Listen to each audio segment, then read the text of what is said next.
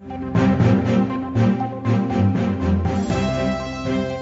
and welcome to Device Week, the podcast of MedTech Insight. I'm Deputy Editor Reed Miller, and with me today is Managing Editor Marion Webb.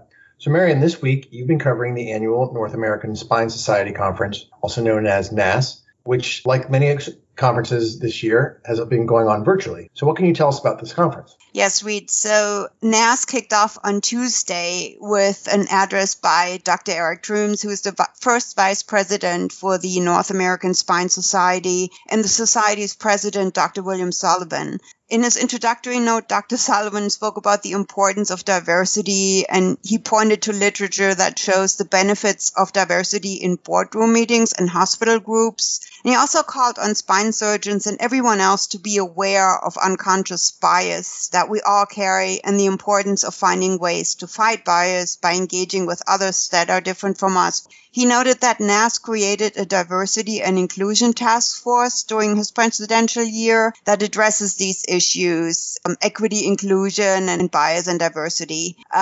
Dr. Trooms talked about the effects of COVID on the organization and how to address some of the challenges that are brought with it. And he talked about how the organization is dealing with some of these challenges, such as by making investments in technologies for online learning. He also spoke about how he's looking forward to a return to physical meetings, which he said just can't be replicated online. I think many of us feel that way. He said at the end of the day, it's about relationships and community and sharing experiences. He also talked about how hands-on learning just can't be replicated online. Well, that speaks to how many people are feeling right now. People are getting Zoom fatigue. Medtronic announced a few things, including the launch of a new implant. What can you tell us about that? Yeah, so Medtronic kicked off this year's NANS meeting with the announcement that the first patient has been implanted with its next generation InnerStim macrosacral neuromodulation device for treating overactive bladder. The device has already been approved by the US FDA in July, and the company is now conducting a post-market study to evaluate the safety and performance and long-term outcomes of the device in the ELITE study.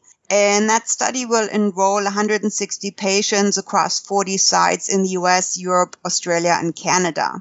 Medtronic's next generation device is competing against Axonics' RSNM device. And one analyst noted some of the differences between these two devices, which I talk about more in detail in the story. Medtronic also announced the launch of the first 3D printed titanium implant, and also this week said that its former longtime CEO, Omar Ishrak, will retire as executive chairman and chairman of the board of directors effective this December, which got a lot of attention. And this week you're working on a story on innovations in robots, navigation, and augmented reality that you heard there. What can you tell us about those sessions? Yes, so the session actually took place Thursday, and it featured some really interesting speakers. Dr. Srinivas Prasad from Thomas Jefferson University talked about how robotics fits into spine surgery and listed some of the pros and cons in using robotics. Dr. Eric Notmeyer from the Mayo Clinic in Florida talked about advances in 3D printing and his excitement about using 3D printing for education and training. And Dr. Chetan Patel talked about his own experiences in using augmented reality in the operating room.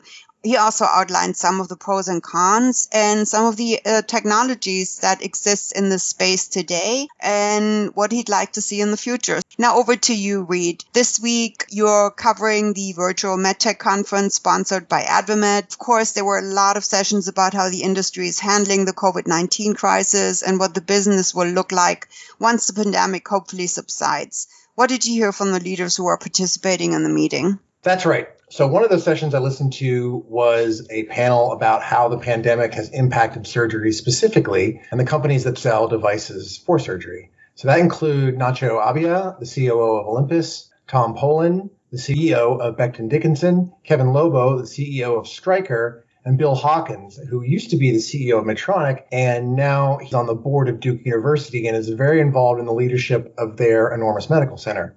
So as we've covered extensively in the past, there was a huge drop-off in surgeries in March and April as hospitals cleared their decks, so to speak, to be ready for COVID-19 patients.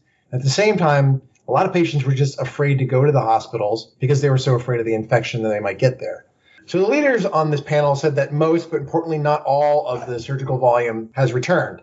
The leaders on the panel said that most, but importantly not all, of the volume of surgery has returned to pre-pandemic levels. In some places, surgical volume is actually ahead of where it was last year. There's not only been a return of the normal volume of patients, but a lot of pent-up demand from all those postponed surgeries from the spring. In other places, especially outside the U.S., hospitals still haven't been able to return to normal surgical volumes. Yeah, so there's obviously a lot of talk about this new normal that will come someday when the pandemic is over. What do they think that new normal will look like? Yeah, so they talked a lot about that, and they agreed on a couple of points. So one was that telemedicine is here to stay, even after patients are able to more freely go back to their doctor's offices. Now, you especially have written a lot about that, especially from the perspective of companies that make the telemedicine systems. One thing that Kevin Lobo, the CEO of Stryker, pointed out is that surgeons were actually initially very skeptical about the value of telemedicine to what they do. They just didn't think that talking to the patient over the internet would work nearly as well for pre-surgical meetings or post-surgical follow-up. But in fact, the surgeons are actually pretty impressed with how well it's working, and they are willing to use it, at least for some of the meetings they need to have with patients and their families before and after surgery. So the companies that make these devices are trying to see how they can become part of that and take advantage of that. And a good example actually is Biomet Zimmer, which has the MyMobility app. Now, that's actually something they introduced a couple of years ago before the pandemic. The MyMobility app helps doctors stay in touch with patients after the surgery, usually a knee surgery or hip surgery. And I expect we'll see a lot more of that kind of thing from all the other device companies. They want to collect that data. They want to be able to use that not only to take care of the patients, but also to improve other surgeries and continue to kind of reiterate the whole procedure, especially with digital surgery becoming such a big deal. Now, the other big theme that these CEOs agreed upon was that hospitals are just never going to be the center of the healthcare universe in the future like they have in the past. As we've written before, CMS and the other big third-party payers have seen that moving more procedures, particularly surgical procedures,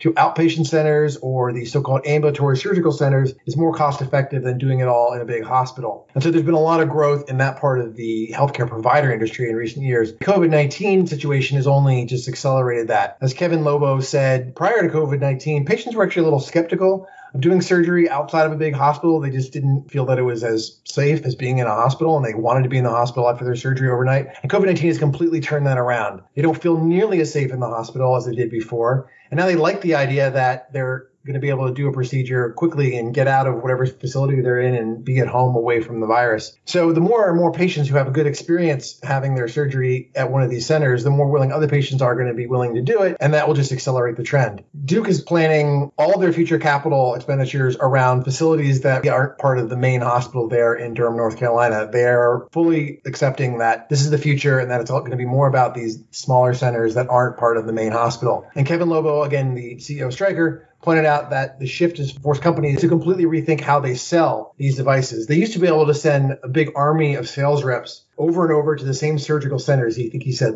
some surgical centers, they'd have 20 reps who were servicing just one center. But now those reps have to go to a lot of different places and see a lot of different people. There just isn't anybody at a ambulatory surgical center that can deal with 20 reps from Stryker. So they have to do a completely different strategy around selling their devices. And they're fully aware of that, and they're willing to make that change. That's a very important trend in the industry that we'll hear a lot more about in the future. We have more coverage of the NASS meeting and the MedTech conference, including what FDA's Jeff Shuren had to say at the meeting about FDA's regulation of digital technology. Of course, there's a lot of coverage of COVID-19 and how governments around the world are trying to manage that. For example, we just posted a story about how COVID-19 is making it very, very hard for hospitals in Turkey to pay all their bills for MedTech and pharmaceuticals. We also have a new story about the EU's plans to go ahead with its new MDR and IVDR regulations regardless of the crisis. You can follow us on Twitter at medtech_insight. I'm at medtechread, and Marion is at medtechmarion, Marion. Thanks, and have a good week.